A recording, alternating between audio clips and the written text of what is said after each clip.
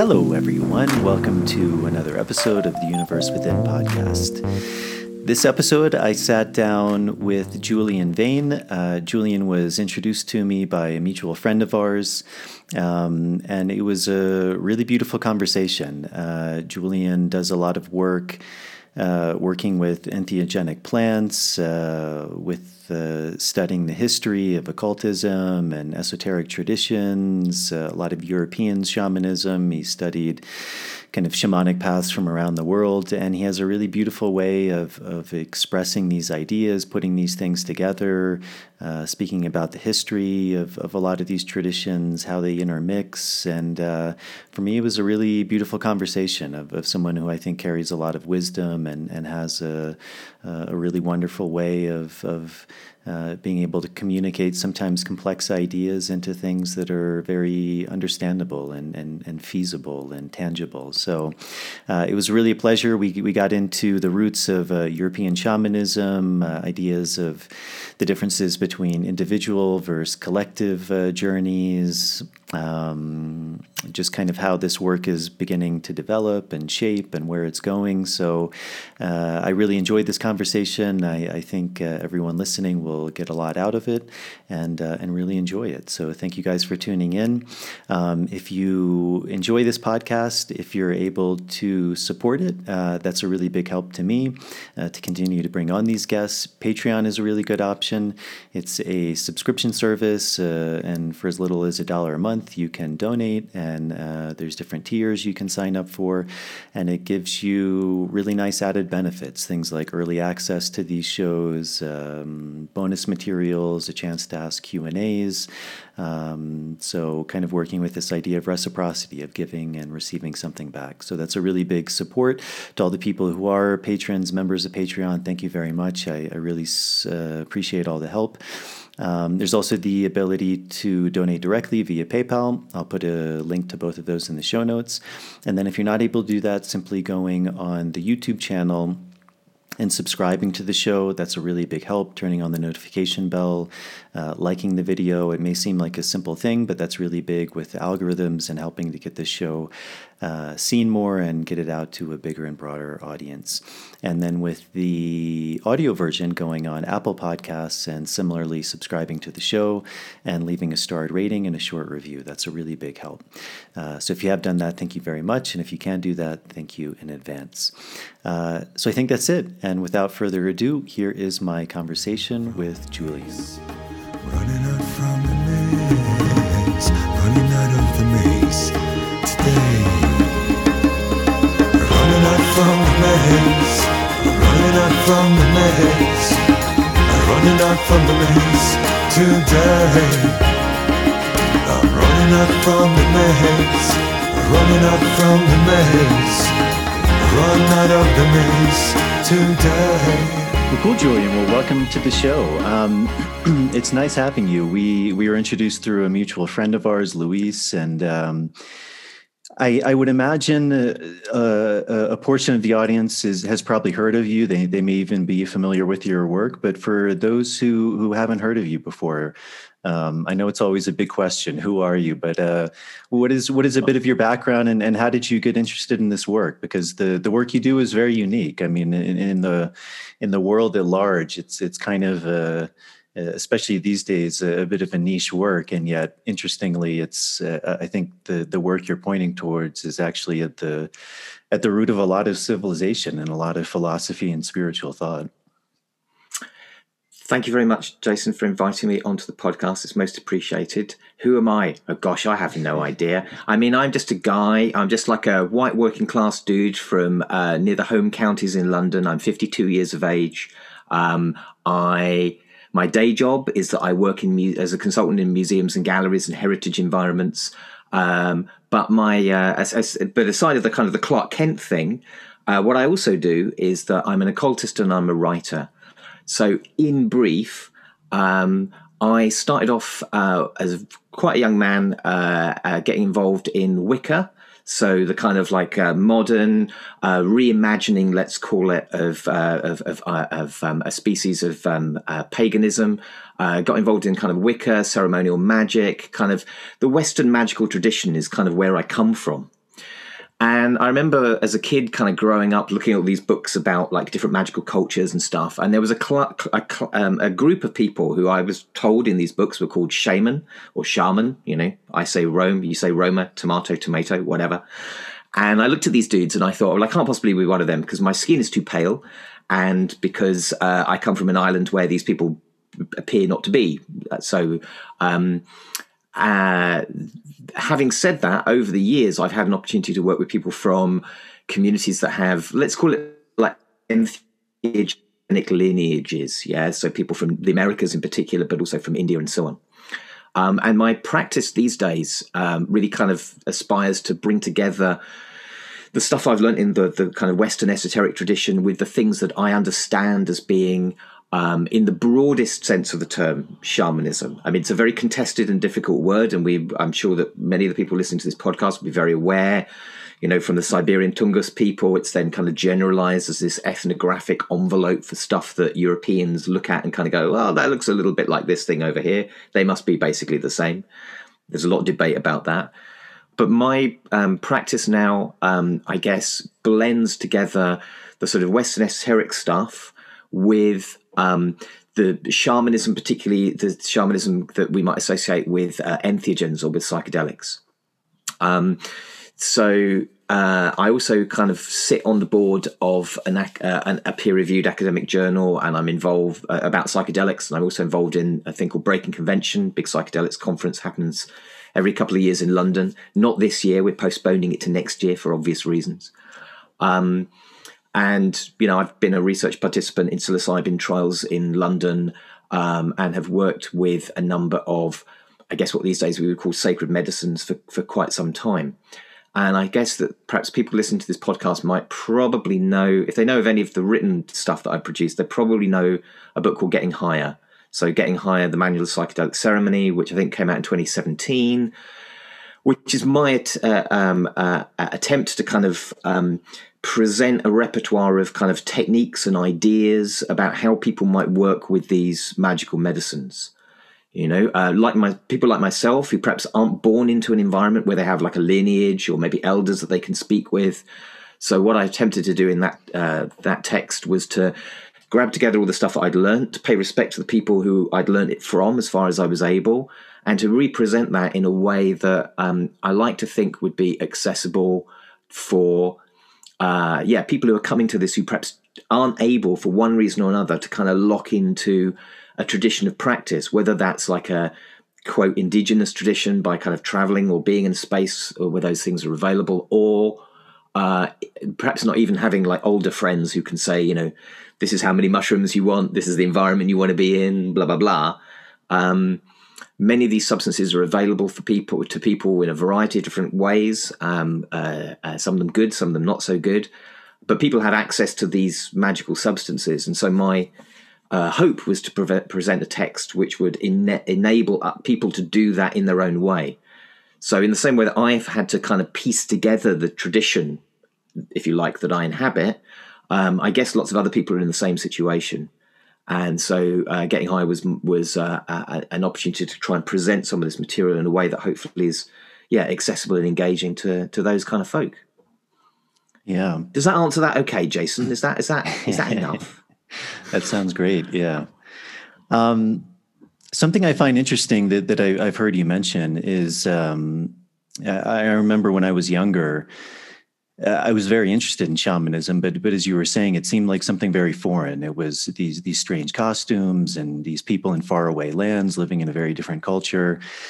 And I found myself, and I didn't correlate it until much later, but I found myself really drawn to going out, to going clubbing, to dancing, to even being under the influence of alcohol. And there was something in kind of that altered state of consciousness, being around other people in that similar kind of frequency under the effects of alcohol. Some people may have been using ecstasy, things like that, but there was something very freeing in that. And I think it was the first time where, probably outside of being a child, where we're kind of just operating in this space more or less on a regular basis. And then we begin to move away from that. But it was the first time I felt like I was experiencing something else. And I know that's something you speak about. Do Do you think that's something just in our culture, because we are kind of, we become removed from some of these shamanic paths, that's something that younger people just inherently feel sometimes drawn to, because there's that essence in them that is looking for something else?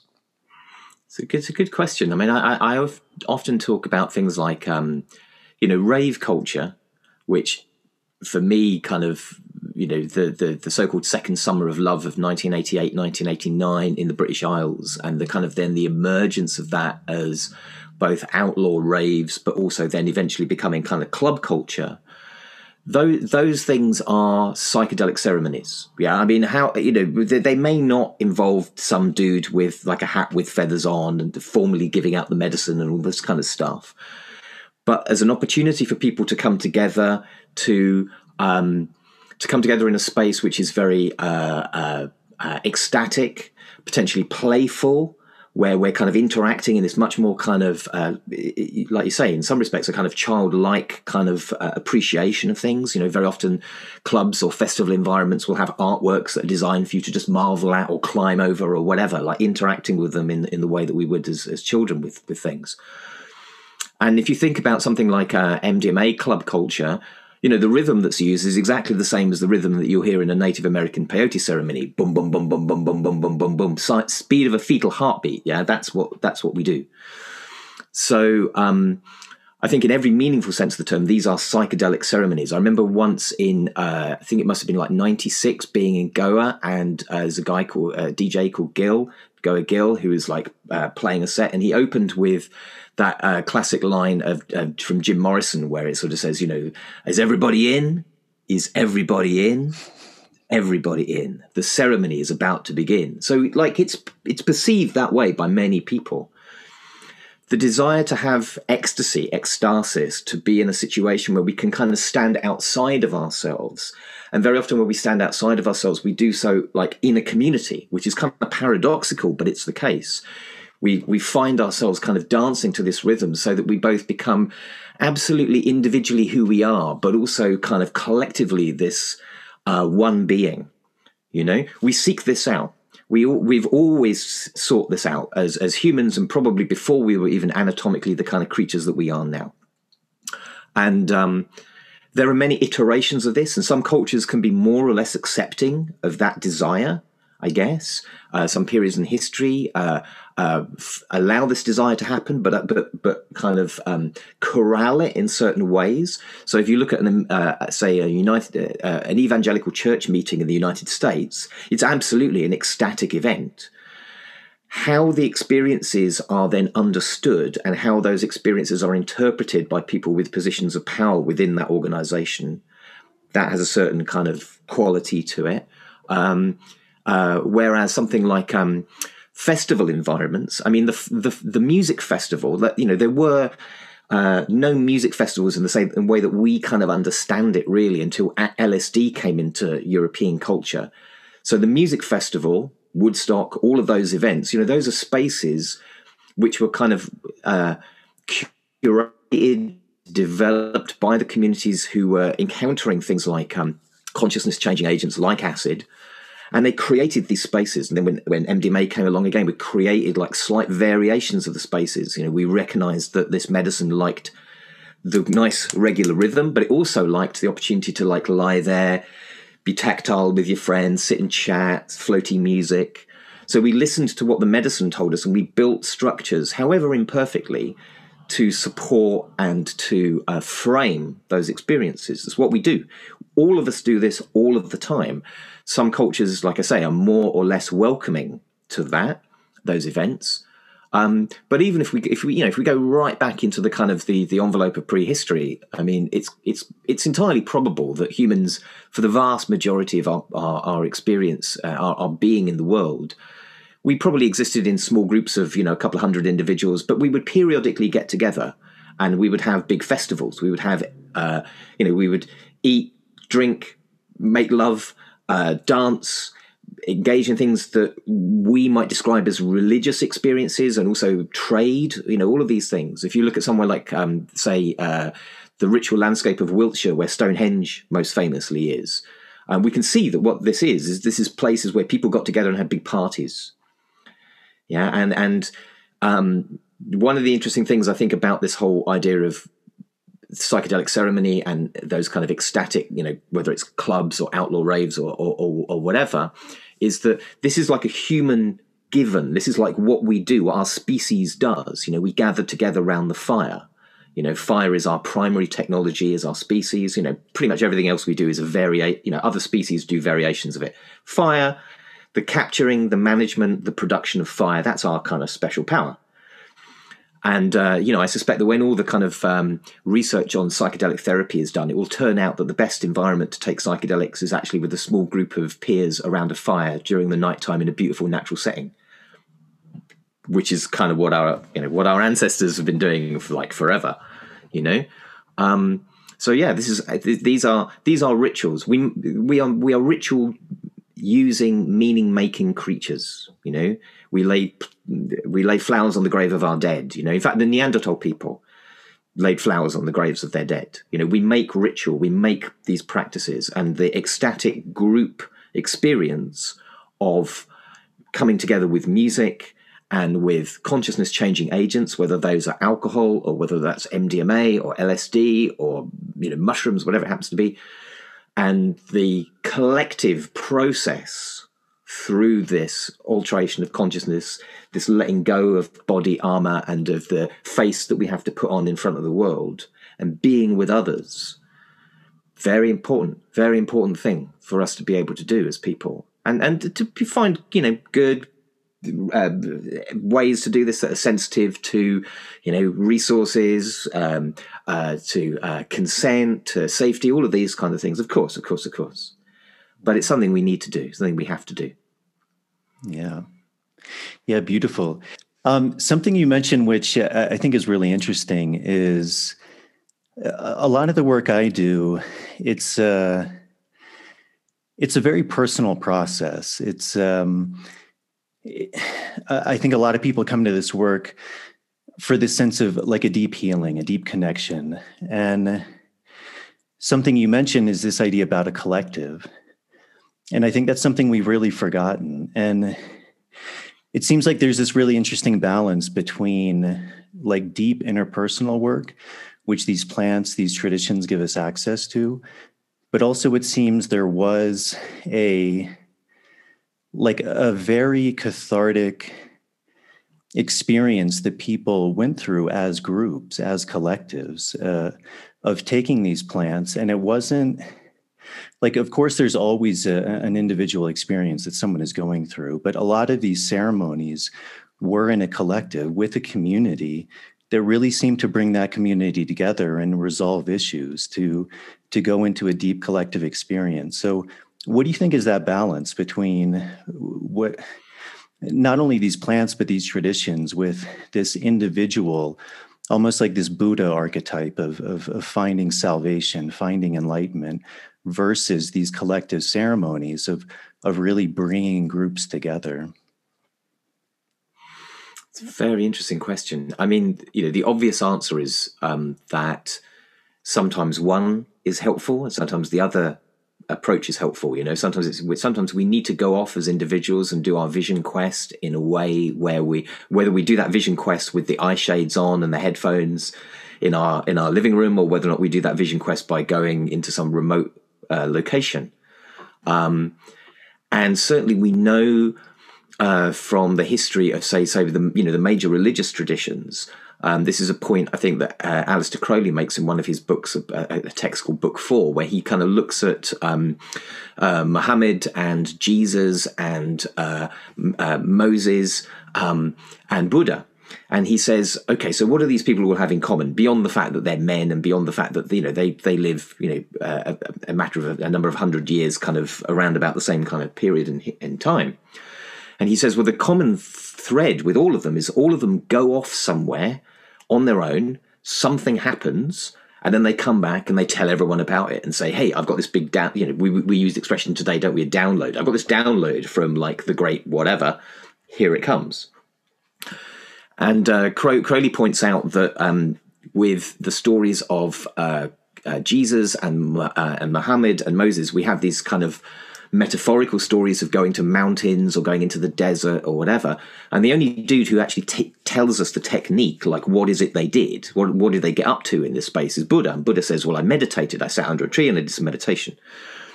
And so like the logic goes, well, meditation might be a place to start. Meditation, of course, in many respects, it's a difficult word because it's a bit like saying exercise. It's very general. But in many respects, that's a kind of turn. It's often thought of as turning inward, like a kind of going deep into the self to explore that. Whether we discover a diamond Atman self or whether we discover an absence of any quality doesn't really matter. It's that turning inward and being an individual, doing our hero's journey. That's great. But human beings, the very fact that you and I have language, that's a gift to us from our lineage and all the people who cared for us, however good, bad, or imperfectly. We exist within a collective linguistic space. We exist as human beings. There's brief periods of time when we can look after ourselves, but when we're infants, when we're old, when we're pregnant, when we're unwell, all of these situations, we have to come together with other people. And so one of the great challenges, I think, for any of those experiences that we have as individuals is like, okay, so that's cool. You got your download. You went off to wherever and you took whatever medicine it was and you had this great revelation. That's brilliant. How do we take that and turn that into something that makes sense in terms of your relationship with everybody else and in terms of that kind of communal experience? Because that's where we live. We're a social ape. And so the interesting thing about that is that then if you look at a lot of entheogenic kind of lineages, they will have traditions of vision quest, of going off on your own, going and doing the dieta, going and doing like a solitary practice. And they will also often have practices that are intensely communal. So if you take, even if they're not necessarily entheogenic, so if you take something like a sweat lodge, Temescal kind of sweat lodge process, like it's an intensely interpersonal experience, I mean, you don't even know where your body ends and the heat or the other bodies begin, that's the deal. And the example I often give with this is the great temple of Eleusis. We had in the beating heart of European culture for at least 1,000 years, probably a lot longer, we had this psychedelic initiatory temple. And it was a temple to which all, many people would go, including, the emperor and lawmakers and philosophers and architects, as well as anyone else who wanted to go along. Women could go, slaves could go, anyone could go as long as they could speak Greek, so they knew what was going down in the ritual. And so if they lost their lost property, they could try and find it. And secondly, they had to not be a murderer, right? And the whole point about this experience was also that you could be sat there in the telesterion, the great ritual chamber, which, bear in mind, had 3,000 people in it at a time. You could be sat next to the emperor, and then the emperor is sat next to like a baker from from Britain, let's say, and then they're sat next to a philosopher who happens to come from North Africa, somewhere like this. It's a communal experience, and there's a really interesting work at the moment. We're looking at things like conflict resolution. So I was reading some stuff recently about people using kind of ayahuasca in particular, but other medicines too, looking at how Palestinians and Israelis might be able to kind of go through these experiences together, because like any shared experience, when we go through this together, even though your report of what happened to you and my report of what happened to me might be different, maybe you've touched kind of some kind of, beautiful bliss-like experience, and I've had to deal with all kinds of personal trauma that's come up, but nevertheless we've been in the same physical space, maybe taken the same medicine, gone through the same kind of process. We have a commonality, even if our stories are very different. So I think we have to just have balance those two things up. I think the other thing that kind of comes to mind here is that in psychedelic research there's a lot of interest, and there's a famous diagram from I think kind of 2016, some psilocybin research that was done that compares what neurologists call the default mode network with the brain as it exists when it's ingested a psychedelic. And the default mode network is basically the state of awareness that happens to a person when you just put them in an fMRI scanner and you don't ask them to do anything. So the default mode network is the state that many of us are in a lot of the time. That's why we call it the default state. So I'm sitting here, not really doing anything, sort of thinking about what I'm going to do next, what I was doing previously, thinking about who I am. Now, in Western cultures, that's our default state. That's the kind of thing that we revert to when we are on our own. In many cultural settings, we would not be on our own. Being on our own would be slightly weird, you know?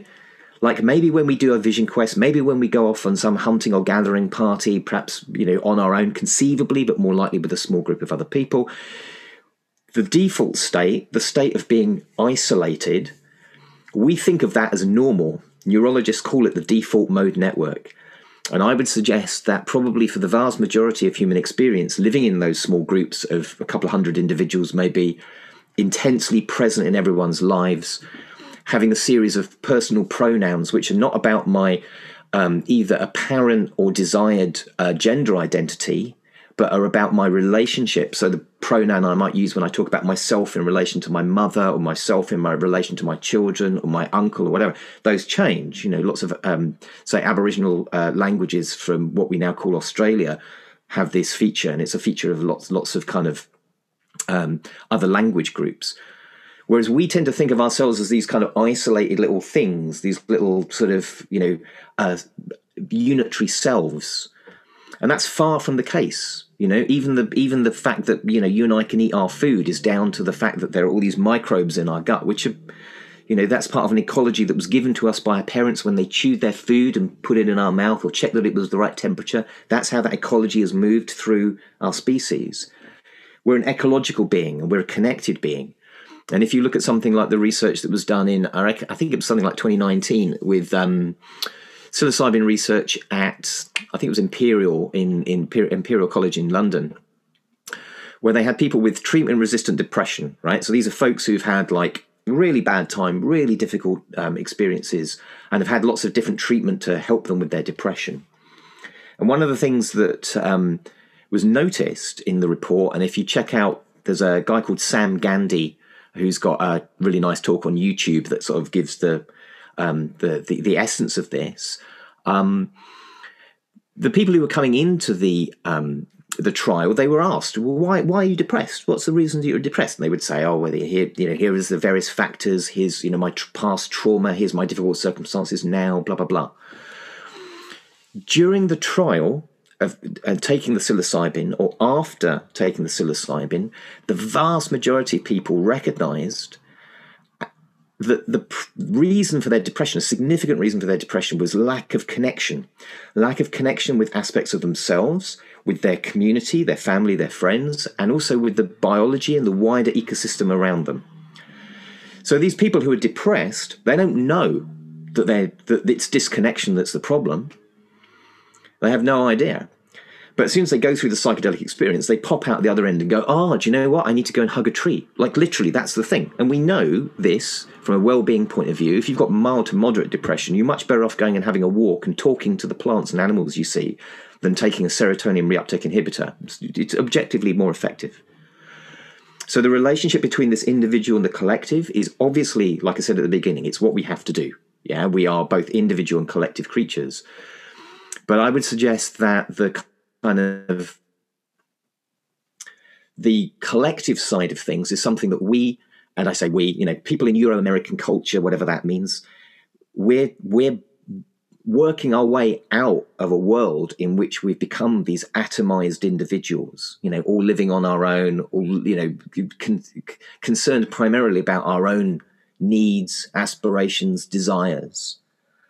And our needs and aspirations and desires mean nothing, absolutely nothing, unless they are in some respects acknowledged, embedded, and in tune with the environment in which we live.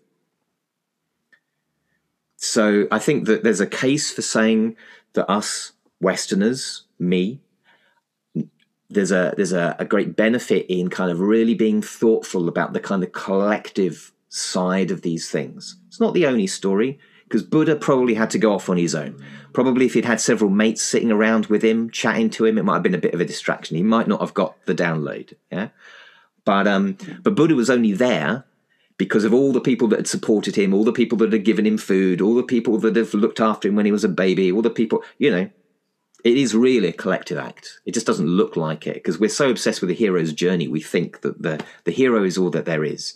And the hero is nothing unless they have their allies, unless they have their friends and their community. Yeah, it's very interesting because a lot of the work I do, there seems to be a common archetype of people who come down for these plant ceremonies. And it's often people coming from what we would call a more Western background. They live in a city. They're often very successful. But they seem to be lacking, as you said, a sense of connection, a sense of purpose, a sense of community. What their higher calling is often something that comes up. And it's very interesting because we live in this time where, as you said, we focus more and more on the individual, and yet we seem to be lacking in the collective. And it seems like a lot of the issues that we're facing as a collective right now is this lack of a collective. And we seem to be turning towards even these things like identity politics and looking for, a group to belong to and dividing ourselves further and further, because at our core, we've become disconnected to these things. And it's something very interesting. I see that there seems to be a rise in things like atheism or agnosticism, and yet seemingly it appeals very much, I think, to the intellectual mind, the mind that can rationalize and compartmentalize and reductionize things.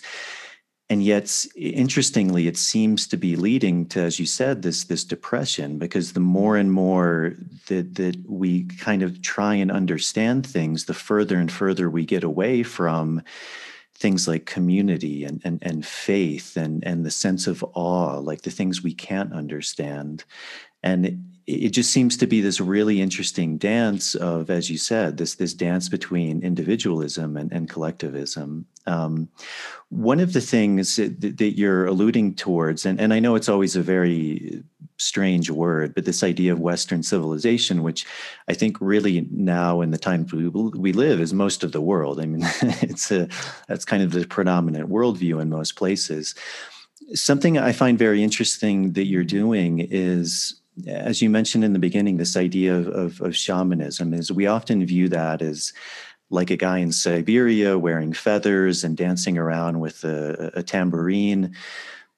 And yet, from what I see, we talk about these things like God or spirituality, these ideas that we are all in essence the same. We come from a source. We share a collective human story. And yet it seems like in a lot of the cultures we come from, that story has been lost. And especially, again, for lack of a better word, like in the West. And it seems like something really interesting you're doing is, I don't know if the right word is rediscovering or remembering, but getting in touch with these very shamanic traditions, like you mentioned, Eleusis, which, in the West, we kind of say that's the basis of our culture, is this Greek culture, which was probably even rooted in Egyptian culture. But these traditions like Eleusis, and you mentioned Wicca and esotericism and these ancient European practices. So what has that journey been like for you of rediscovering the roots of those things, which seem to have been really lost? I mean, I imagine there's still pockets of them and people who have maintained that knowledge, but for the masses of people, even that word esoteric, it has connotations of something like really old and lost and dead. And yet there's something that's very alive in it. So what has that journey been like for you of kind of trying to rediscover these things and take what you've learned from potentially some of these cultures that have been able to keep that alive, and yet finding the roots of these other traditions that seemingly may have been lost? I know that's a big question, but yeah, I know it's a good one. I mean, I think just briefly to return to the Eleusinian thing, to just talk about that for a moment. I think for me, although this is a kind of counterfactual thing, we can't prove this. As soon as European culture doesn't have the psychedelic initiation at Eleusis, one of the things that happens over the course of the next, I guess 500 or 1,000 years, something of this order, is that our culture becomes so disconnected that we become, we go off and we destroy large parts of the planet. We predate on it. We extractivize, materials from it. And very often we're interested in uppers and downers. We're interested in tea, coffee, cocaine, tobacco, opium, distilled alcohol, and so on. So we behave just like a sort of an individual human who's suffering. We try and find things to deal with our suffering. It doesn't work terribly well because we're disconnected from the psychedelic experience. In terms of my own journey with some of that territory, I suppose some of it is about rediscovering or remembering the fact that within the kind of Western esoteric tradition, within the kind of stuff that we often think of as just magic, there are traditions of the use of psychoactive plants of various descriptions.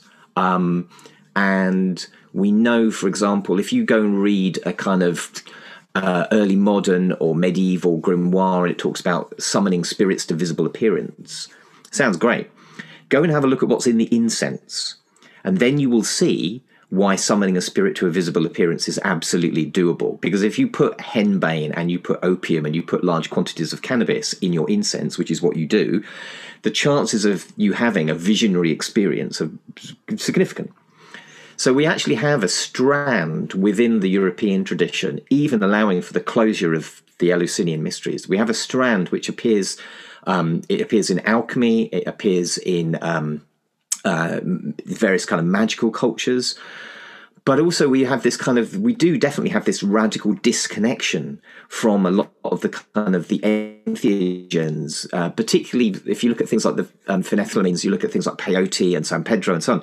These only appear in the biology of the Americas. To my knowledge, there's no kind of significant amount of these substances in a readily available way in the quote old world. We do have things like tryptamines, and we do have things like, where I live in the British Isles, we have lots and lots of liberty caps, psilocybin semilanceata, very strong. I think it's like, it's among the top tier of potency of psychedelic mushrooms. We also know that we have no tradition. In Britain, there's a book written, it's probably 20 years ago now, by a guy called Andy Letcher called Shroom, which is like the history of particularly the British, but also more broadly European connection with these mushrooms. And it seems that we were ignorant of them until the whole story with that beautiful lady Maria Sabina reminds us, and circumstances evolved so that we figure out that, hey guy, turned out the medicine grew here all the time. It was right under our noses in the sheep shit. We just didn't notice that it was there, So for me, I suppose a lot of it has been like I have moved away in my practice from ritual, which is say kind of when I first started doing ritual practice, I found that there were these ceremonies which were kind of scripted attempts to induce altered states of awareness, and they worked fairly well. There was sort of ritual invocation, people kind of taking on the sort of possession states, ritual poetry, different ways of creating sacred space, and so on. And as I've done more, quotes, shamanism, my practice has become simpler in a way, I guess. And what I aspire to do is I have a lot of the kind of ritual technologies that perhaps I might have used, 20, 30 years ago have changed, so that I find myself working more frequently with if I'm working in a kind of a ritual situation, I'm likely to have a kind of an overall structure. But then what happens within that structure is likely to be a little bit more guided by the process and by the medicine and the people. So to give you an example, I remember, it must be kind of like getting on for 30 years ago. I remember having an opportunity to sit with some Native American church folks, and experience the peyote ceremony in the way that they do it, with this kind of beautiful crescent-shaped altar, the special way of doing the fire and so on. And then one of my best friends kind of works as a firekeeper for a number of these kind of folks running the fire, and I've sat with them and also sort of over time gradually kind of contributed to these sorts of settings. So I then am able to kind of take some of those ideas away, take that design away, pay respect to those people. I ain't made this stuff up. This is something that's come from a continuously changing tradition, because, of course, the Native American church tradition mostly hails from the latter part of the 19th century. 20th century is when it develops. This is all a work in progress, right? That's one of the things, is like, ain't no kind of, fixed traditional culture that I go back to and say, guys, how do you do the things? Because like the way that they do it now, the way that they did it 2 months ago, the way that they're, the lineage, it changes. Just like these people are humans. Yeah, it's the same story, of course. But nevertheless, the design of the Native American church, this way of sitting with this medicine, the way of using the drum, the way of kind of taking turns to pray, all of these things, I really like that, because it provides me enough of a ritual framework, and I'm very familiar with setting up ritual frameworks. And then, for me, kind of working in that space, it's like what you're trying to do is you're trying to tap into like the authenticity and the truth of the moment. So when you speak in a ceremony, you try and, try is the wrong word, but I aspire to having the thing that needs to be said through me. Yeah, so very often at the end of a ceremony, someone will say, I don't know, they might say, oh, I really like that bit that you said when we did the prayers for whatever. And I'll often say, I have no idea what I said, really, because you're trying to kind of be in this flow state where it all just kind of goes through. So my own journey with that, I suppose, has been coming from the kind of Western esoteric tradition, which had lots of, which appeared to have lots of kind of very structural elements in terms of its performance, and a little bit of like add-on entheogenic stuff with the incense, to a place where the entheogenic stuff becomes the center, and there is a design that holds the ceremony, rather like the traditional magician's circle. But the way the ceremony unfolds, although it may have particular movements, particular points, so the Native American church, you have midnight water, where you drink some water and you go outside the teepee for a piss. That's what you do, right? So there's kind of elements within that, but exactly how the thing unfolds is led by the community, the medicine, and an aspiration to be authentic in that time with those people. Does that answer that a bit, Jason? I don't know. Is that what you're after? I don't know. Hopefully that helped. Yeah, that's great. I know there's another kind of big question, but I think for a lot of people listening, they probably heard these terms like Wicca or esoteric philosophy, or even magic, like with a K. Mm-hmm. How would you define some of these terms? Because I think, like anything, even like shamanism, it's such, everyone can look at it, that word, and have a million different views upon it. For you, what are some of the bases of these, what we would call maybe more European traditions? What do you think I don't even know how to frame it, but like, how would you define those? I guess would be the easiest way to say. I'd say that magic, in the broadest sense, is a series of traditions or practices that exist within, that often exist within dominant religious structures, and those practices tend to be about facilitating an individual personal experience of the divine, which could be in community with others. So it could be like a collective experience. But the point is that rather than it being an experience of the divine where, I sit there and I say, hey, Jason, this is how the divine is. Let me tell you. Right. So the sacred works like this and this and this and this. And in order for you to be like in its good books, you have to do this thing and this thing and this thing. So rather than it being about that, it's about like, okay, so how do we get primary experience for ourselves or the group we're with? So if you look at the Sufi tradition within Islam, if you look at mystical Christianity and Gnosticism within the broader Christian tradition, if you look at the Kabbalah as it exists within Judaism, if you look at the way that alchemy and ceremonial magic existed within the Christianity of the medieval and the early modern period in Europe, that's where magic dwells. So magic is a whole variety of different techniques which are on one hand are about kind of giving you a kind of personal revelation rather than receiving a revelation from somebody else and then saying, okay, I'll follow that. I think the other thing that magic is about it's about like the transformation of inner and outer reality. And there are many ways of thinking about that, but probably one of the easiest is to imagine that magic is a repertoire of techniques that allow those transformations to happen. And my simple definition of magic is that it's the technology of the imagination. So we utilize the imagination, the human capacity to think all kinds of crazy stuff, all kinds of interesting things. So rather than saying, well, we know our imaginations can be fooled, we know we can get misperception, we know all this sort of stuff is true. And it's also the case that we know that the imagination is incredibly powerful. And the simplest example of this would be placebo effect. Now, we talk about placebo effect and we go, placebo effect. Yeah, we understand that. No problem. Placebo effect is incredibly interesting. So placebo effect, I'm sure everyone listening to this podcast will be familiar with the idea. But basically what that is, it's the capacity of the imagination, particularly when a substance is provided to an individual in a certain kind of cultural envelope or wrapper. It's the power of that individual's imagination to affect real change in terms of perhaps their physiology. And we know that this is easily provable that our imagination can make these changes. If I say to you, Jason, I'd like you to make your mouth start watering now, you could probably do it to some extent.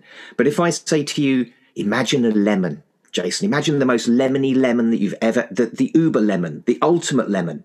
Now imagine this ultimate lemon. Now imagine how it smells. Imagine the taste and the colour of the lemon. Imagine taking an imaginary knife and cutting the imaginary lemon. And imagine that sharp smell of lemon. And then imagine biting the imaginary lemon. And your mouth starts salivating, right?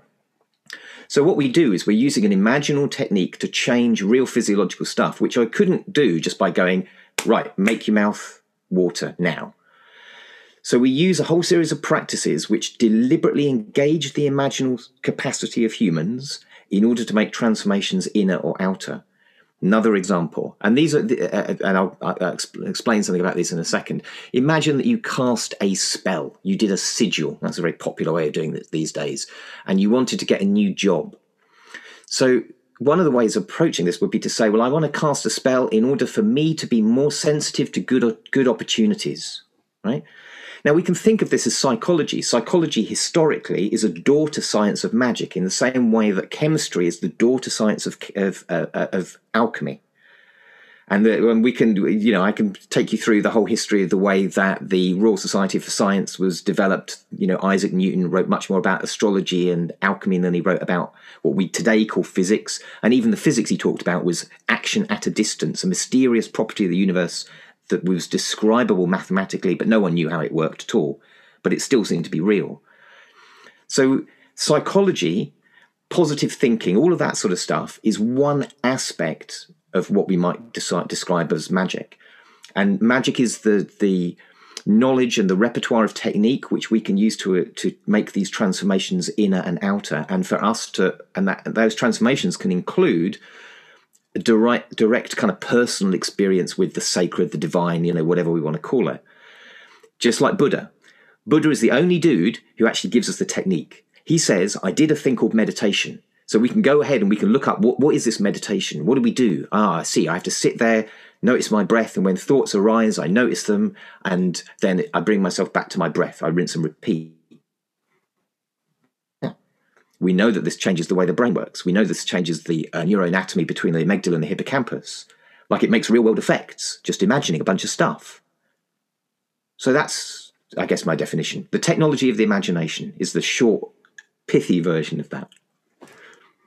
Yeah, it's very fascinating because that idea of imagination, and as you said, it's very, just like the example you used with the lemon, it's if we can invoke that, it has the same physical properties as if we were actually eating a lemon. And often in this shamanic ideology, I think there's often this confusion between reality and a shamanic reality. And we often discredit things, whether we have an imaginal experience, a shamanic experience of something, and we say, well, it's not real. And yet, I think in that shamanic worldview, it is real because it's happening. And much like if we have a very strong dream and we wake up from that dream, our heart's pumping or we may be sweating. I mean, it's as real as if it had actually happened. But I think there's like a disconnect almost in the language of if it's not maybe a shared experience, then we think it's not real. And yet it seems like what many of these traditions are invoking is actually this chance to experience a reality that's beyond the limits that are imposed to us in this physical reality, things like time and space and gravity and, distance. We can only go so far in this reality. And yet in that imaginal or shamanic realm, theoretically, we have access to infinity, to things that are beyond the ordinary sense perception. I think another really interesting thing you mentioned, this idea of like Maria Sabina, how it was only through the rediscovery of another tradition that had kept this knowledge alive that we began to remember something like mushrooms and the use in a ritual sense.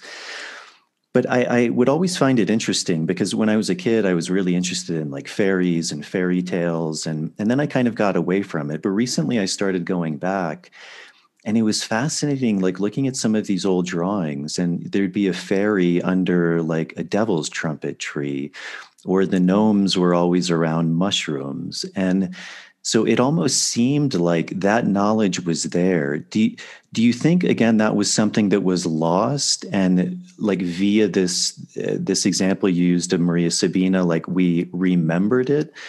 Or do you think it was something that never happened and we just, we had to go to Maria Sabina to realize that was there the whole time? So again, another good question. I mean, I guess in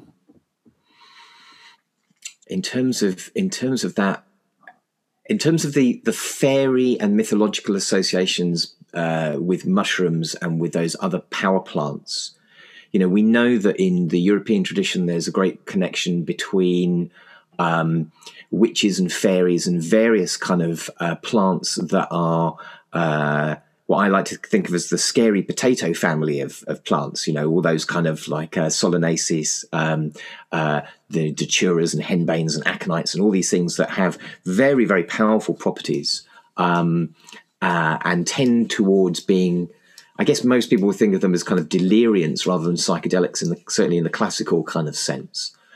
We know that in Andy Letcher's book, I think, mentions the first recorded incident of what was almost certainly a psilocybin intoxication, let's call it, in the 18th century, where a family in Britain were found to have consumed some mushrooms and they had immoderate laughter and very dilated pupils. So that kind of suggests that that's what was going on. I think in Terence McKenna's work and maybe even sort of, at least indirectly in the Wassons, there was that kind of idea that perhaps with some cultures, not all of every culture, but with some cultures within Europe, the fact that you avoided mushrooms might have even been because of some ancient taboo, ancient prohibition that they were only able to be used in certain ways. We also know, of course, that the vast majority of them are kind of completely fine. All mushrooms, of course, are edible, but some of them only once, as Terry Pratchett once wisely observed. So you have to be quite careful with these things. There are a few, certainly in the British Isles, that you could make a mistake with, but most of the really deadly species are fairly obvious, at least in this landscape. Why did we need to go and make that journey? I don't know. It's a really interesting story because we've got the first accounts of people, I think from the 30s, from the late 30s. There's a couple of anthropologists who sat with, who were the first Europeans to sit in a mushroom ceremony with, I think that was also with the kind of Mazatec folk.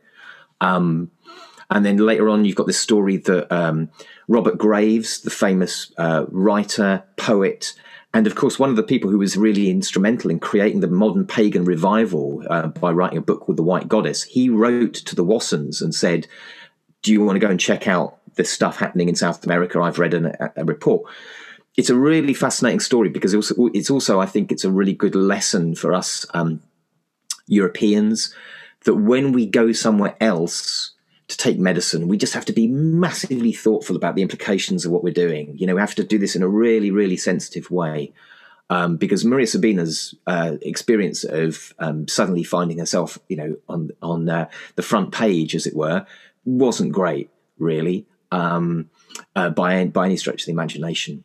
So one of the things I suppose I'm always interested in is, like, can we find this medicine in our own landscape? Can we learn to cultivate this? Can we engage with this in this kind of really kind of direct way, where we start to learn a little bit about the plants? We find, if we're going to go and harvest mushrooms, we're going to go and take them from the landscape. How do we do this properly? How do we, do we remember to flick the mushroom so that it drops its spore? Do we remember to pinch it with our nails so that we don't damage the mycelium underneath? We have to get into like a good relationship with this kind of thing. I think the associations have always been there, and there are kind of little pointers, particularly as you go further east in Europe and into what's sometimes called Old Europe, Eastern Europe, and into Russia. There may well have been communities there, in the same way that possibly people like the Sami communities were making use of amanita and perhaps other mushrooms as well. So I think it's kind of there in the mix, but it's so occluded, it's so kind of hidden by all this other stuff, that it's very, very difficult for us to see. It certainly wasn't, once the psilocybin was brought from Maria Sabina and eventually, of course, ends up in Albert Hofmann's lab, for him to kind of do the assay and discover that it's this substance called psilocybin. Once we've done that, we could then look around and go, dude, this stuff is everywhere. Like pretty much every continent bar Antarctica has got these things growing on them. And we know that there are, I know the last time I had an actual kind of look at the figures, I think we're sort of both with psilocybin mushrooms and with the inosibin mushrooms that contain psilocybin, we're probably getting on for like 200 different species at least on the planet. So our disconnection from the psychedelic gnosis, the psychedelic experience, was really deep. And it was, you're right, hidden kind of in plain sight in some of this children's literature, in some of these fairy stories, in some of these social prohibitions, even the one that said, you don't eat mushrooms, they're all basically dangerous, don't go near them. It's probably better just to leave them all alone. The fairies have them, nothing to do with us. So it's a beautiful, difficult story with Maria Sabina, but I bless that woman, I wish things had worked out like better for her and for the kind of community around her. But I think that this is where we find ourselves. We find ourselves in this situation where now we know. And not only do we know about things like the mushrooms, but we know about the cactus. We know about all of the different novel materials that are being made by alchemists around the planet. We know about we've got a much more a great understanding of the chemistry and so on. And amusingly, what we're also doing is we're just recapitulating all the research that was done in the 1960s. Like I was reading, where is it? I've been reading this. So this is a book called LSD, The Problem-Solving Psychedelic, right? 1967, okay? And it's a book. It's written just as LSD is about to become a controlled substance in the United States. And in that book, they're saying, hey, we've got this material, this magical molecule called LSD. It allows people to problem solve. That includes problem solving when they're in trauma. So in other words, healing, but also it allows people to problem solve when they've got engineering problems. We know that things like the PCR test, the polymerase chain reaction test that we're using now to look at things like the COVID virus, that's as a result of Kerry Mullins, who was the researcher, tripping on acid and having an insight about how that piece of technology might be developed. So like, what's that? Like 50 odd years ago, we were already there. And then the drug war happened, which is basically a very convenient way of saying, all you people involved in the civil rights movement, all you people involved in the women's rights movement, all you people involved in the Vietnam movement, and all you people involved in youth culture, you're now all criminals. And we can bust you because of these plants and these substances, So we've got a lot of catching up to do. And, time perhaps is short in some respects. It'd be good if we kind of, got on with it, really. You mentioned this idea, and I think it's very interesting, this idea of tradition, and it's something I feel quite strongly about too. And there's often, I think I heard a talk of yours, and you mentioned this idea that often when we speak about tradition, there can be kind of this patronizing element to it. I don't know if you're familiar with iSeers, but one of the guys who runs that, his name is Ben, and I think it's him. I often attribute this quote to him, so if it's not him, I apologize, but I give him credit anyway. But he says this idea that, like, when the Europeans first came to the Americas, the indigenous person was too indigenous and they needed to be more European. And that today it's the opposite. They're too European and they need to be more indigenous. And yet it's the same mentality, just from a different angle. And often when we look at tradition, I saw it very much when I came to the Amazon, and there'd be like a piece of plastic on the ground and people were like freaking out, like, this culture, they're destroying the rainforest. And meanwhile, there seems to be like a glaring hole where they're not seeing like all of the impact they're having.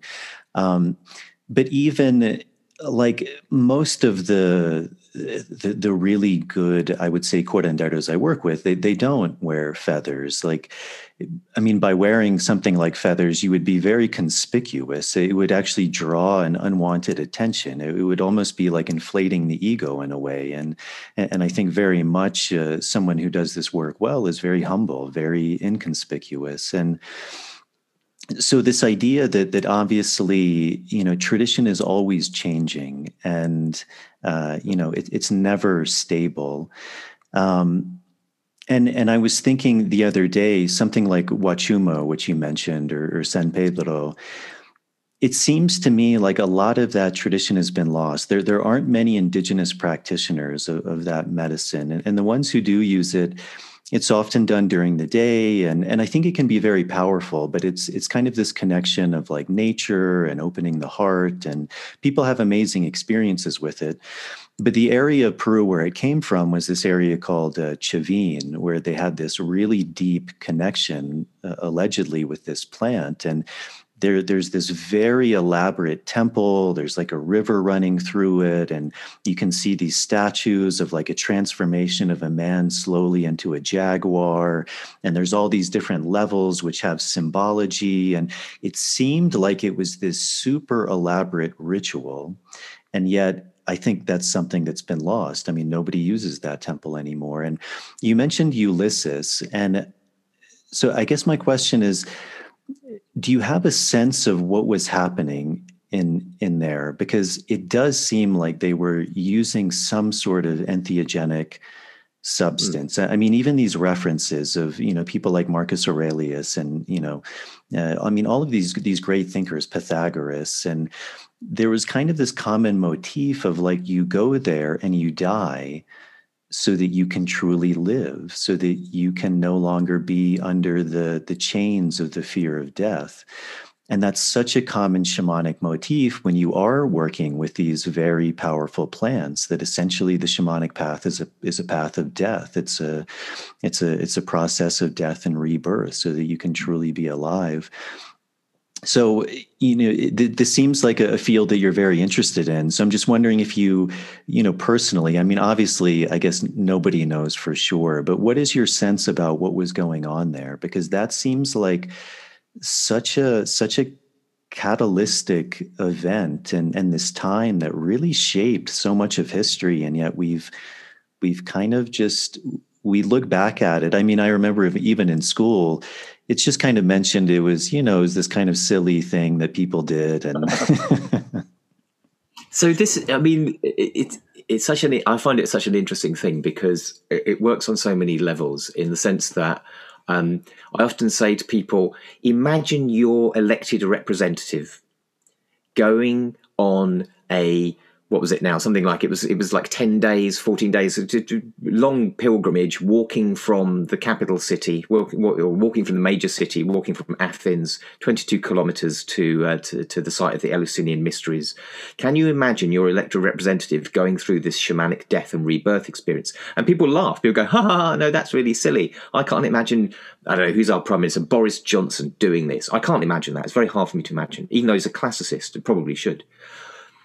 And the thing is the disconnect between the idea that, like, this is what happened. Like, you know, people in these positions of power, as well as anyone who could, who was able to make the pilgrimage and spend the time to go to, because you had to go to the spring festival and then you had to go to the autumn festival afterwards. So it was quite a kind of commitment. But wealthy people would send even their slaves. You know, they would send their slaves who were perhaps tutoring their children. They would send them to the Eleusinian Mysteries, and it's a big deal. So you've got this kind of long pilgrimage process with various rituals taking place. We know that thousands of people at a time were admitted to the main ritual hall called the Telesterion. We know that from the descriptions that we have, that it was a place where there was lots of noise and probably lots of smoke and lots of darkness. And then we know that at some point in the ritual, the miraculous things were shown. And we don't know what those are. There's some suggestion they were objects in baskets. There was some suggestion that there was a brilliant light of some type. And we know that there was a building inside the Telesterion, which was like the Holy of Holies, and perhaps they were kept in there. Maybe it was opened and there was a brilliant light. I mean, everyone's tripping, basically, because everyone's taken the kykeon. The kykeon means potion. You know, it's a potion in the way that ayahuasca is a potion. You know, it's a bunch of stuff that comes together to create a particular effect. There's some archaeological evidence from, I think it was relatively recent, maybe it was 2016. Giorgio Samarini's written about it. Archaeological research from Spain, where there was a temple to the goddess Demeter, who was the same goddess who is the primary goddess at Eleusis.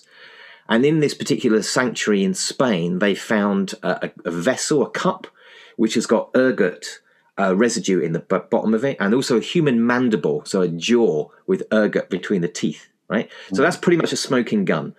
So we can be pretty sure that this is an entheogenic ritual, and we can be fairly convinced that it was some kind of material that had been taken from the ergot, so it would have been an LSD-style material. If I was curating that ritual, because of the duration of it, and I was using the allies that I have perhaps access to, I would think about acid, actually, as one of the options. You know, a little bit longer than mushrooms, also like a tryptamine. We haven't got access to things like wachuma or peyote. Those things haven't come into our culture yet, or we don't think so. So something that had a kind of a duration of about 10 hours, 8 to 10 hours, pretty good. Everyone went through the temple, everyone went through this experience. In 1,000 years, over 1,000 years, basically no one wrote down what happened in the Telesterion. Which is hilarious from our modern point of view. Like, every time we come up with a secret, it's on the internet within the first 5 minutes. You know, like people were so, what happened? They were shown, the translation is literally the awesome things. We've no idea what they were. For 1,000 years, everyone just went, they were awesome, but we can't say what they were. And then afterwards, after this bright light, after the awesome things, everyone went out into the field that was behind the Telesterion, into a big area, a big outdoor enclosure. And this is the field that mythologically the first ever grain grew in. So when the goddess Demeter had first when the first grain was farmed, this is the place. This is the place. And also the cave where Hades takes Persephone down into the underworld. That's in the same building. That's just behind the Telesterion. So this is like a massively powerful archetypal location for these people. And what you said about death is really important. There's an interesting field called terror management theory, which has got a Wikipedia entry if you're not familiar with it, and just kind of go and look up terror management theory. And basically it's this idea that human beings are, at a really deep unconscious level, we're really panicked by the fact we know we're going to die. And then we take refuge in nationalism, racial identities, all kinds of things that kind of help us feel that we're not going to die. unfortunately, taking refuge in that stuff, often others, a whole bunch of people who are not the same skin color or the same eye color or the same flag waving as we are. Now, the difference is, if you look at people who have a near-death experience through an accident, through a psychedelic experience, through whatever, those people often are less grasping at the world. They are often more compassionate, more curious, more open, and kind of slightly counterintuitively, from a straightforward point of view, they're less worried about dying. So all initiation rituals, doesn't matter who does them, doesn't matter where they happen, doesn't matter when they happen, they all basically look like a recapitulation of our experiences as humans being born. We're in a place of darkness in our mother, relative darkness, relative constriction. There's noise, there's strange smell, stuff's going on.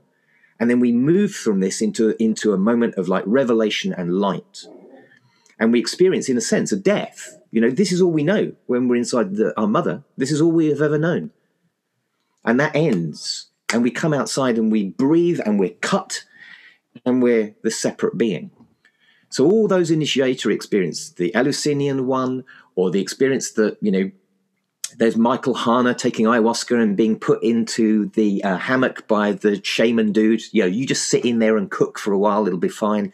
It's in the darkness, surrounded by the sounds of the jungle. Same, but, you know, same thing. So these experiences of this kind of death and rebirth, this is something that I think is absolutely essential for the psychic health of humans. We absolutely have to do it. It doesn't matter. We don't have to do it with drugs necessarily. We can do it with any number of different things, you know. And our young people inherently seek these out. And that's why they engage in like risk-taking behavior. And they'll take all kinds of experimental chemicals and they'll go and climb up precipitous buildings and then put the stuff on YouTube. Because we have to have these experiences. Otherwise, we go crazy, you know, to keep it simple. We find ourselves disconnected. We found ourselves adrift. And then we take refuge in very simple answers. We take refuge in, you know, simple political answers, QAnon conspiracy answers, anything that seems to give us like a solid place to stand, because it's all too confusing and weird. The problem is that most of those simple answers in the face of the complexity of the world are not really worth the paper that they're written on. They don't actually answer anything. And in fact, they tend to actually cultivate more fear, more disconnection, more othering, than if we actually are able, we're our culture and our circumstances permit us to go through these death and rebirth moments. And that's when we become more fully human, and we also become nicer to each other, by and large, you know. We become more compassionate. We become more ready to recognize that we may fear our own death, and we may fear the death of those that we love, that are around us. There's nothing wrong with that necessarily.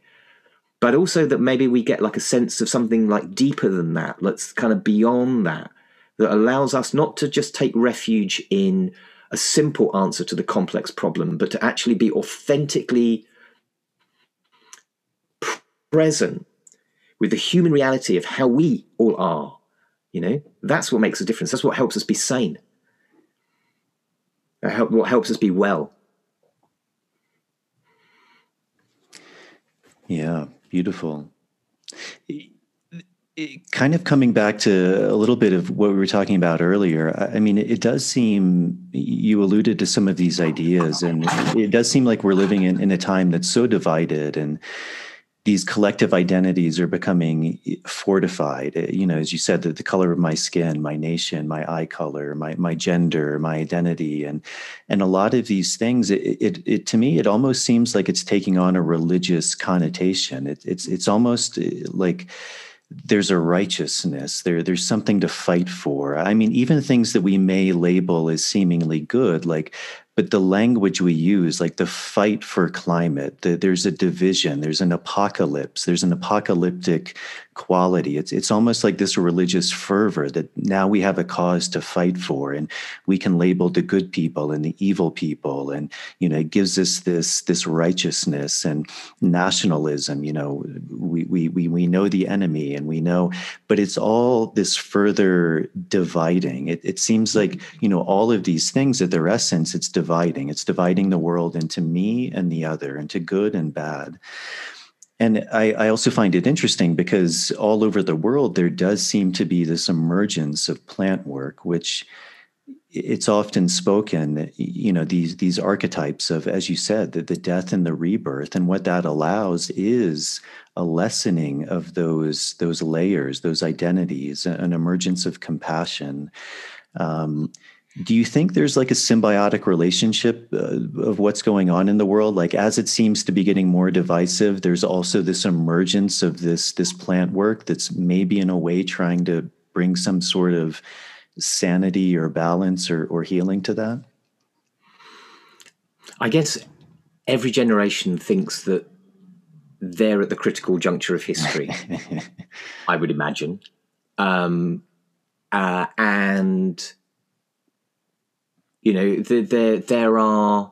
there are many ways of looking at that. I guess on one hand, I like to think of a sort of slightly kind of Star Trek view of this. It's rather like the aliens turn up and they go, "Oh, you simple humans, you have been fighting amongst each other for such a long time. Why are you bothering to do this craziness?"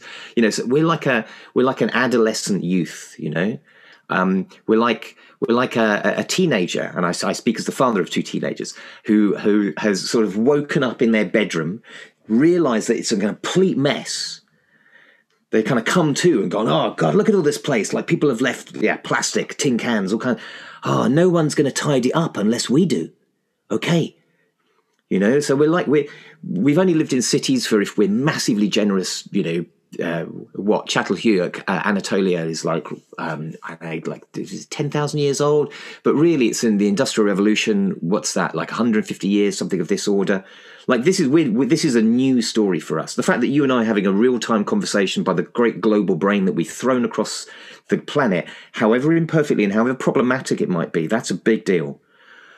So I like to think that we're at a stage where, and I think that the story with psychedelics is an important part of this. We're at a stage where there is a critical juncture in history, and it's that the pandemic is a brilliant example of this. Like, it's about how do we figure out kind of collective communal action in this world which we know is intimately interconnected, right?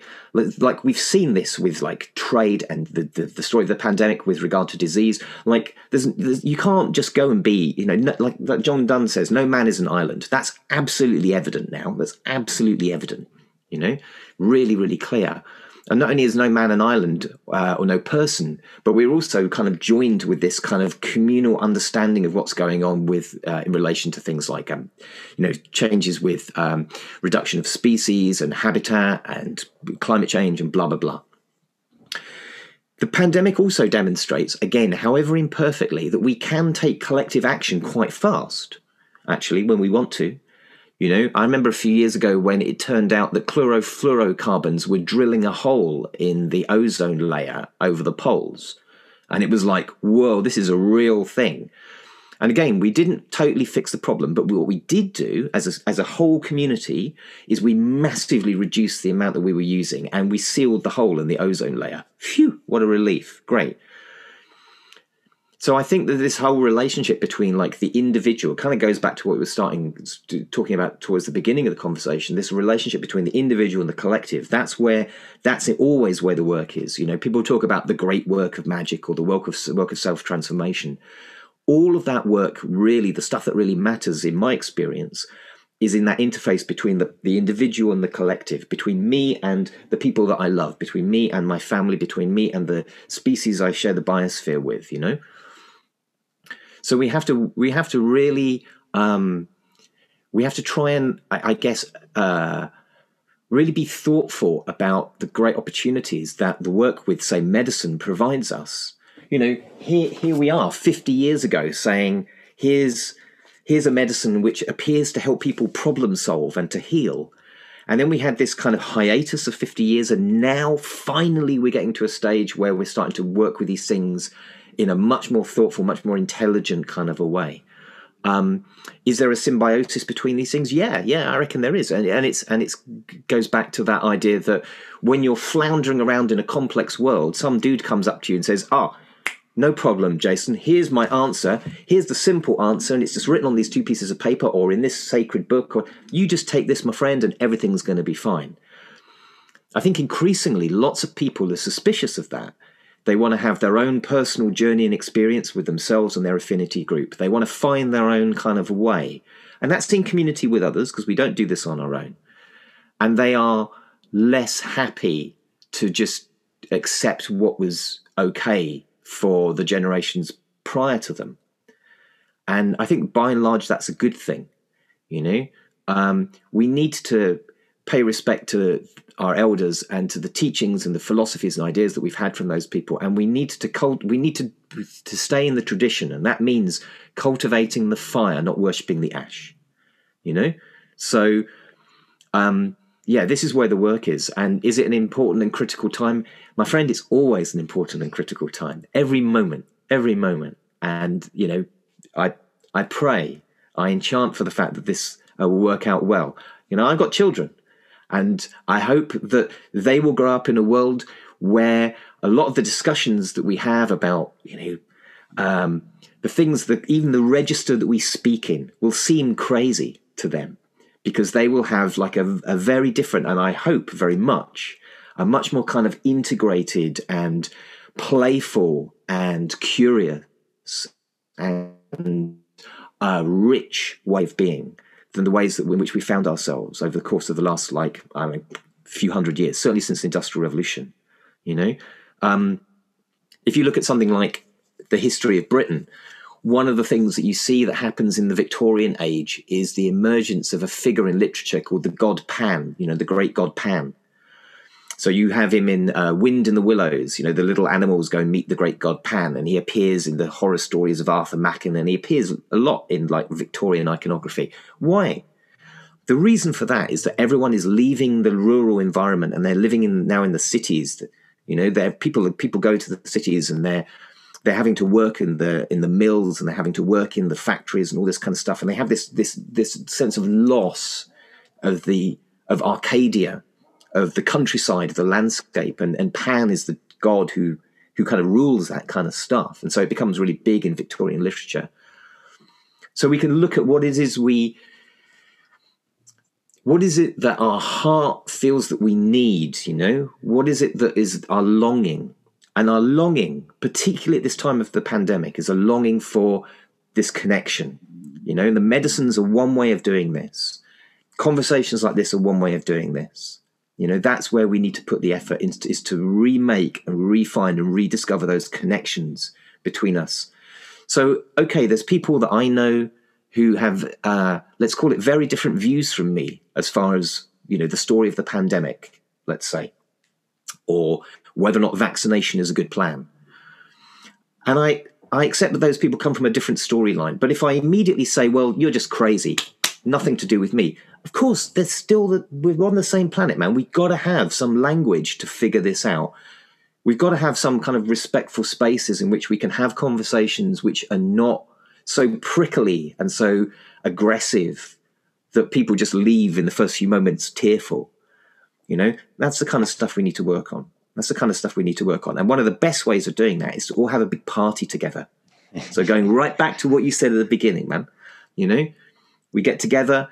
Now that this is becoming more and more for many people a possibility, and we let go of our body armor, and we let go of the face that we have to save because we're social creatures, and we have moments of ecstasy and laughter and tears, and we dance together. That's what we should be doing next. Yeah. That's my suggestion anyway. There's a gentleman who I work with, and I have a lot of respect for him. He comes from this group of people called the Tubu in the Colombian Amazon, and they have a real reverence for the power of the word and the story. And before they work with any plant, there's always the telling of the story. And I think there's a real power in that. One of the interesting stories they have is they have this tale, they call it the Diro Amasa.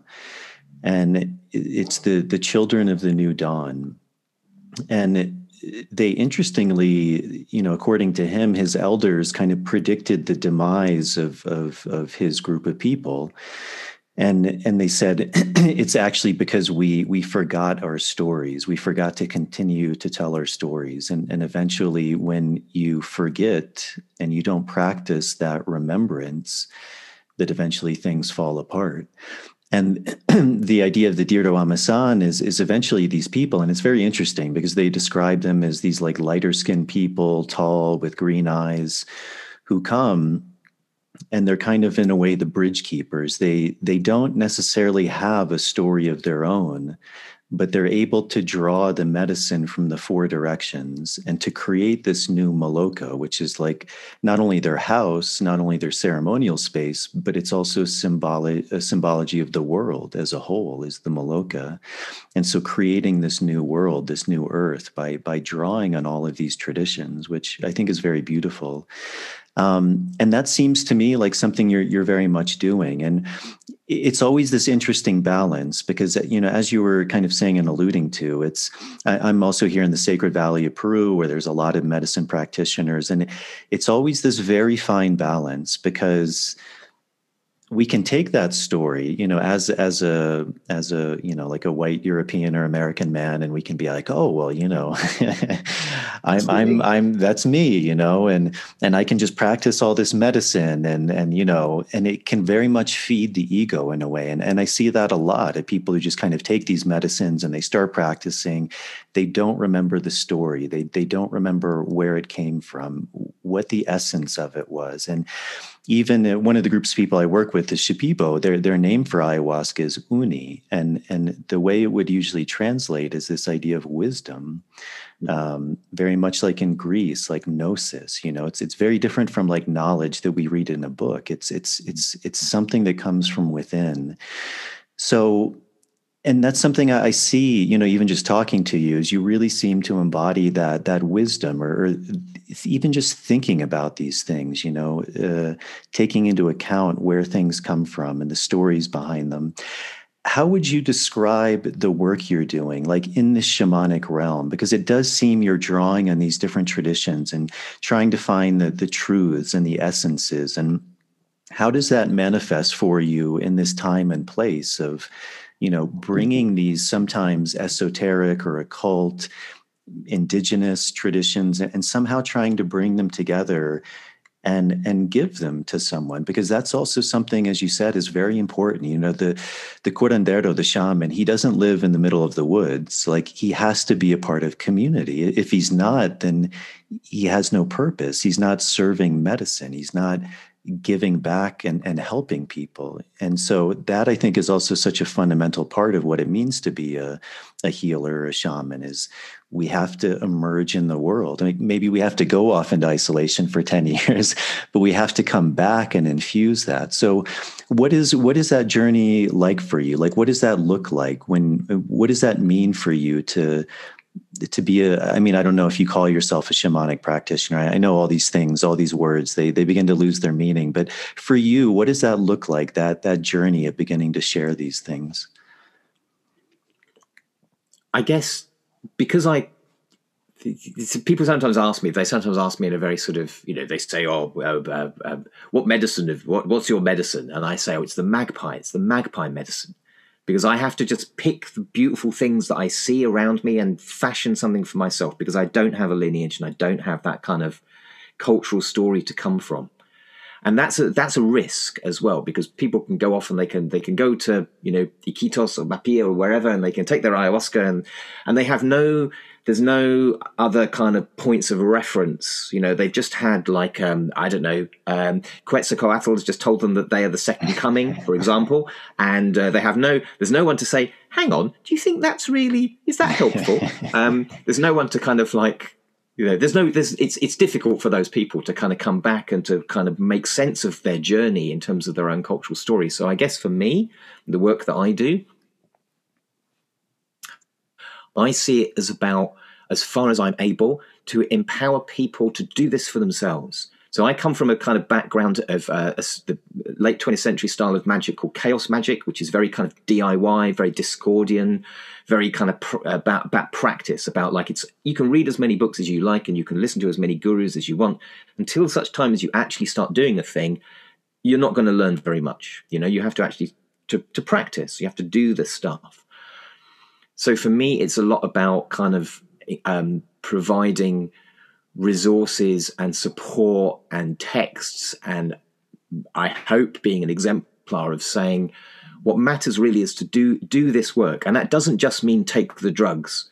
It means to be involved in your practice of, like, whether it's like body work, mindfulness meditation, entheogenic practice, work within your local community. Like, you've got to do stuff. There's got to be like and the technique is what I'm interested in. I'm interested in saying to people, this is what I know, this is what I've learned. I learned this stuff from the Native American people. They have this technique of holding the ritual where we build a crescent moon altar, and whether we do that in a teepee or whether we do that in a room, because that's where we have to work, and we use the elements, but we should do this. We should do this. Yes, of course, we should reach out for practitioners. We should reach out for skills and knowledge and so on. But fundamentally, what it comes down to is saying to people, you are empowered to start this work yourself, and that this work does not just end with taking the magical medicine, whatever it happens to be. It's much broader than that. You have to be able to take the altered state and turn it into an altered trait in terms of your behavior and in terms of your way of being in the world. So my work is to try and provide, to try and be a kind of a transmitter of the stuff that beautiful people, great teachers have taught me, and to be able to kind of lay that out to people in a way that they find accessible and that they feel that they can do, that they and their affinity group can do.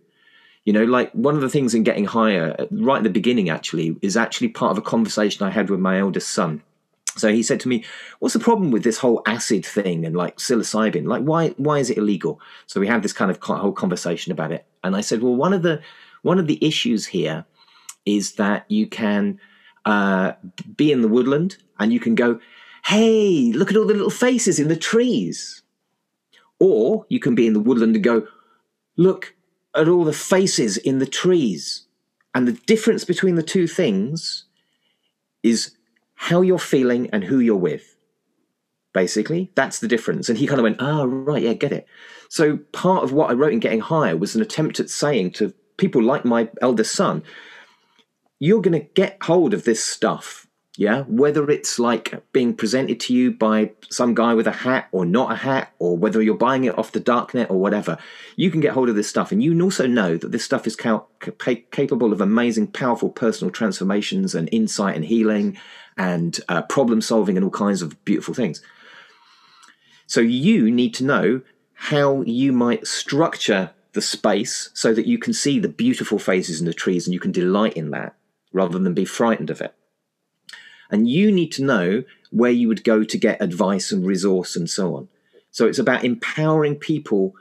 This is the work that I try and do, is about empowering people to find their way. Yeah, to know which, for me to say, well, look, I found, I don't know, Irowid.org, right? Like every psychonaut should spend a good amount of time like checking out and ideally putting some money towards Irowid. Irowid has been running since at least the 90s, if not earlier. This amazing database that's very, very useful for kind of healthcare professionals through to kind of psychonauts. It's like, boom, I can tell you this is where I recommend that you look. And I can also tell you that if you are going to do psilocybin and you want to do this primarily for an inner world healing experience, as opposed to having a beautiful time with your friends wandering around the forest, here are some things you might want to think about. You might want to think about this and this and this and this in terms of setting up the space. So my job is to kind of give people the technique as far as I can and say, build this for yourself. Yeah, I come from this tradition that's like, punk, DIY, 1980s culture. Before Clubland, people had to make their own, do raves themselves. There wasn't this infrastructure for this. So it's like, this is the tech. Buddha says, do meditation. So let's do meditation. Let's not worry what Buddha says.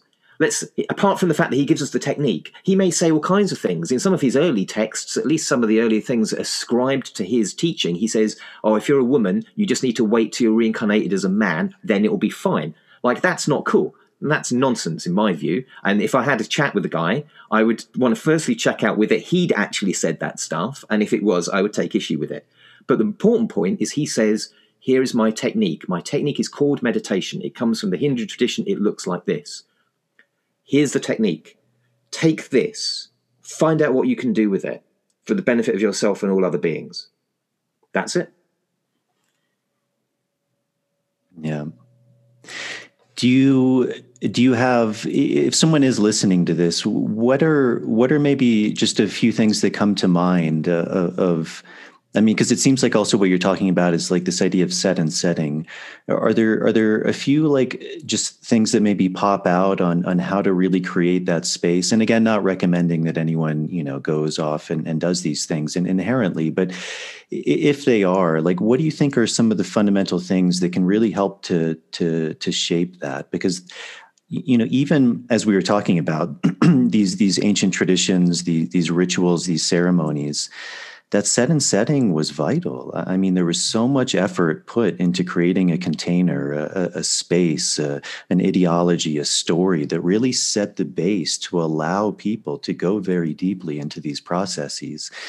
And yet a lot of those have been lost. And I think a lot of people are unfamiliar with those. So is there anything that comes to mind that you feel is really important? There's so much. I remember going and being part of in 2019, I was part of a psilocybin trial, which was towards the trial that eventually was for people with treatment-resistant depression in London. And I remember going into the hospital ward where we were going to be given the psilocybin. And the team who were running the show, absolutely beautiful, perfect. Like, I spoke to the person who was going to be sitting for me. They came, we had a one-on-one, and they said, is it okay if I touch you on the arm? And I said, yeah, that's completely cool, brilliant. The ward in the hospital, they closed all the blinds. They put on little kind of, LED style candles because they couldn't have real candles, but they had the light level really low. They had an atomizer with some, I think it was like sandalwood kind of thing. They had some beautiful books of plants by the side of the bed you could look at. They had obviously the music so you could listen, or you could have the music ambient. They put beautiful rugs down on the floor to soften people's footsteps. So it was all like being in this comfortable environment. And so that's it. We want to make if we're going to do these things, which can become like near-death experiences, we want it to feel safe and reassuring, by and large. That's one of the kind of critical things that we want. We want it to be physically safe, mostly. I say mostly because there's always, weird stuff can happen, things can go out of control or whatever. We can never predict exactly what's going to happen, but we want a container that's safe. We need to be thoughtful about what stuff people are bringing into that experience. And they need to feel reassured, essentially. I mean, I do work, where I'm in settings where I'm able to do this. I do work with like sitting for people. And I say to them, like, I'm not going to do any of the healing. I'm not like the healer. Like, you do the healing. I'm just the dude who passes you a glass of water, gives you a blanket and says, you're doing really well. It's going to be over in 3 hours or whatever. Yeah, that's all I do, right? So my role is to be reassurance, is to be, it's okay, let go, relax, breathe into the process. It's that kind of thing. And however we set that up for ourselves, for our peer group, for our wider community, we need to create these safe spaces. Man, this is what we should be doing in culture generally, irrespective of when we're just like, high on psychedelics. This is what we should aim to do, to create a cultural setting where it feels safe.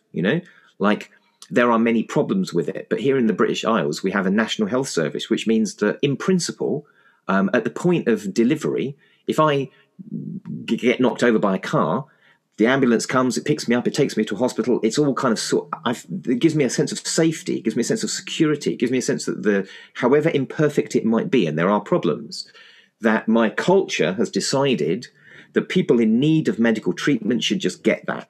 Yeah, it should just happen. And we can figure out the money later on, And that's helpful. I would suggest. In the same way that when we go into the psychedelic state and psychedelic spaces, we need to have a sense that we are reassured that all is well in that space, and that the people who are facilitating, or whether it's a peer group session or whatever, but there's a good level of knowledge and understanding in that space as well.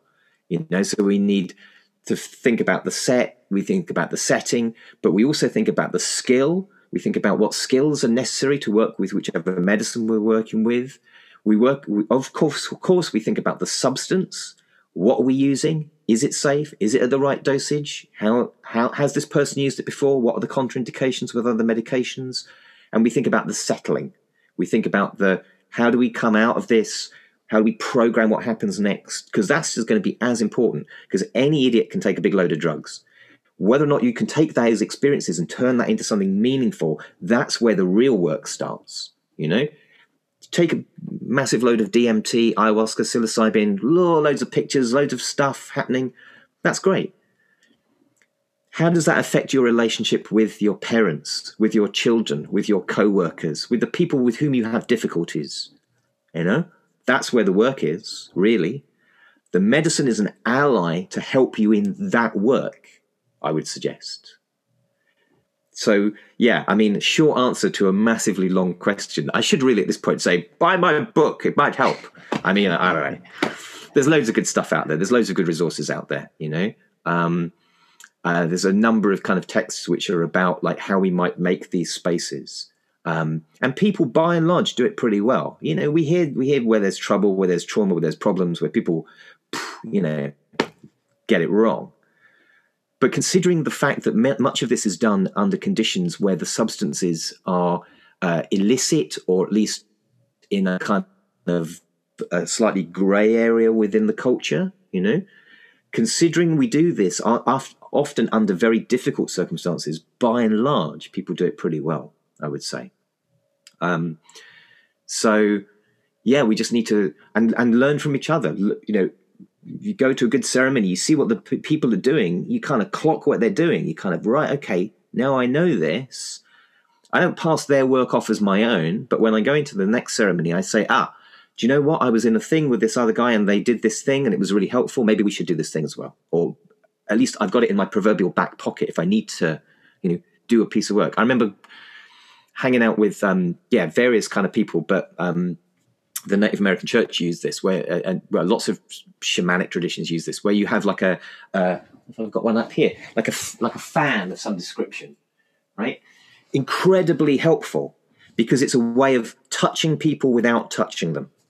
So if someone's struggling, someone's in a difficult space, just doing something like this very gently, give them a sense that things are moving on. They might have their eyes closed, but they'll still feel the movement of the air, So this very useful piece of technology. A lovely friend of mine from South America gave me this one, and I use it. And I've observed that, seen what people do, chatted to them about it and gone, okay, so I understand now. So if I'm sitting for somebody and they feel that they're kind of locked in and I can see what's going on, sometimes and of course I've got like my own visualizations and there's all the energetic stuff, whatever. We don't need to talk about that.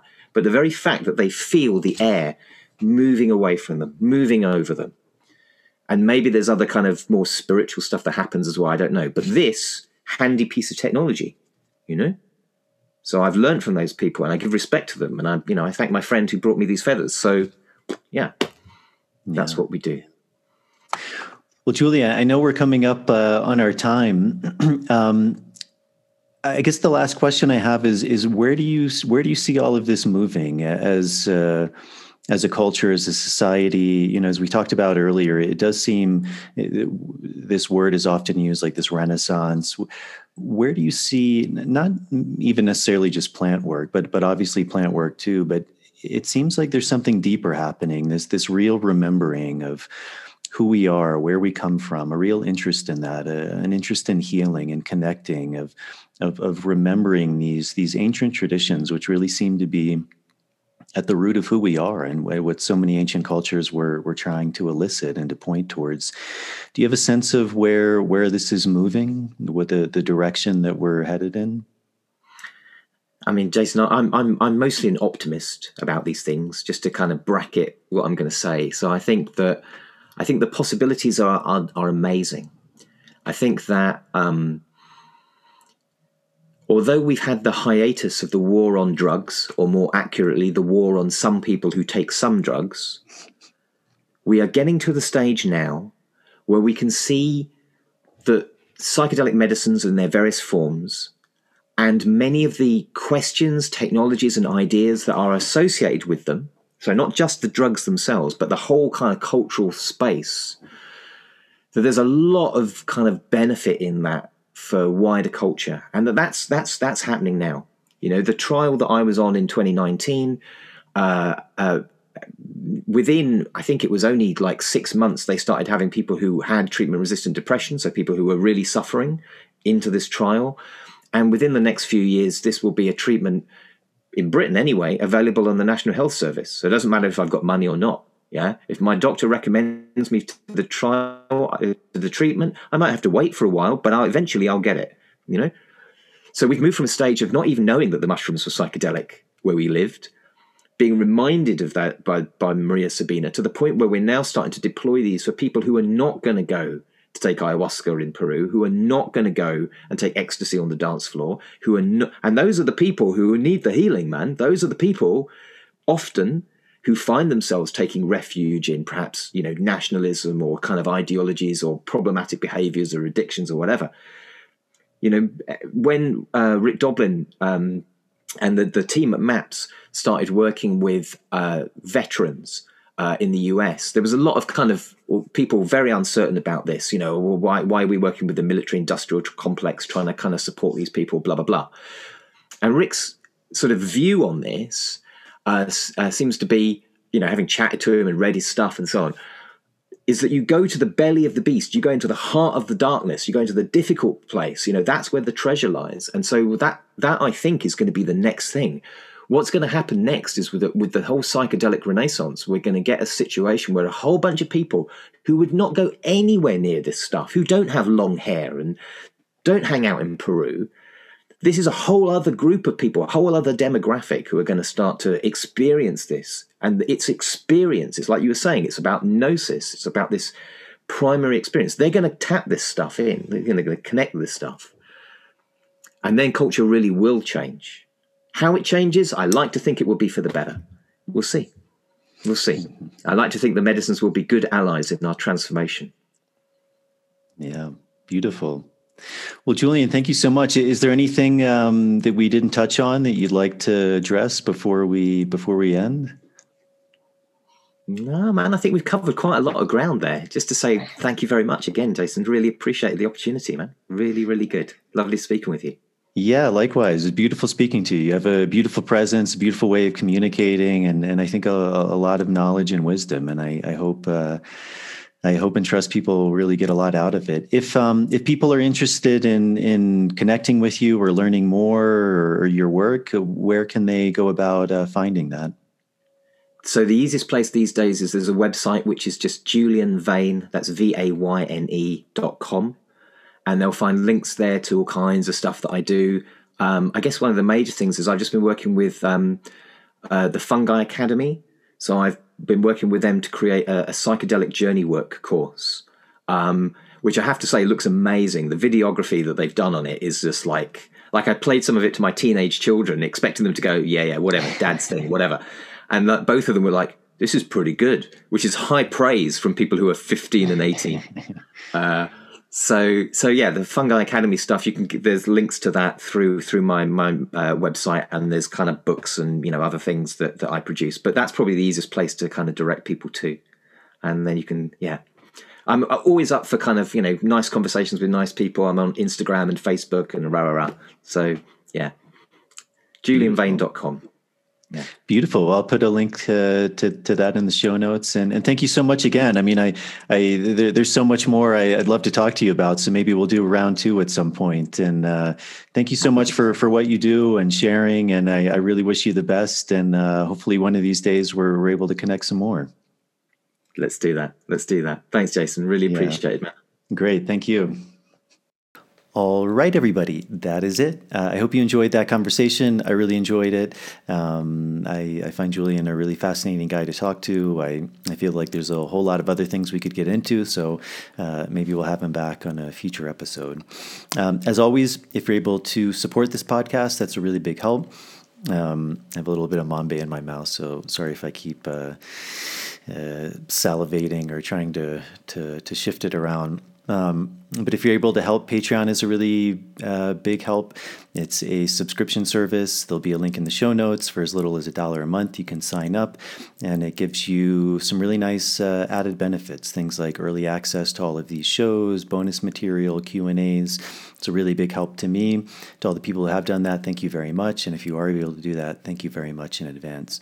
There's also the ability of directly donating via PayPal. I'll put a link to both of those in the show notes. And then if you're not able to do that, going on the Universe Within podcast homepage on the YouTube channel, subscribing to the show, turning on the notification bell, liking the videos. That's a really big help with the algorithms to get the show out to a bigger audience, to have it kind of pop up more in people's feeds. And then with the audio version, going on Apple Podcasts and also subscribing to the show and leaving a starred rating and a short review, that's also a really big help. So to all the people who have done that, thank you very much. And if you are able to do that, thank you very much. I'm shooting this episode a bit far in advance, so I'm not exactly sure of the following guests, but as always, I'll continue to bring on people who I find really fascinating and continue to hopefully have really deep and enlightening conversations. So thank you all for tuning in. I hope you enjoyed this episode. Thank you for all the support, and I will see you all on the next one.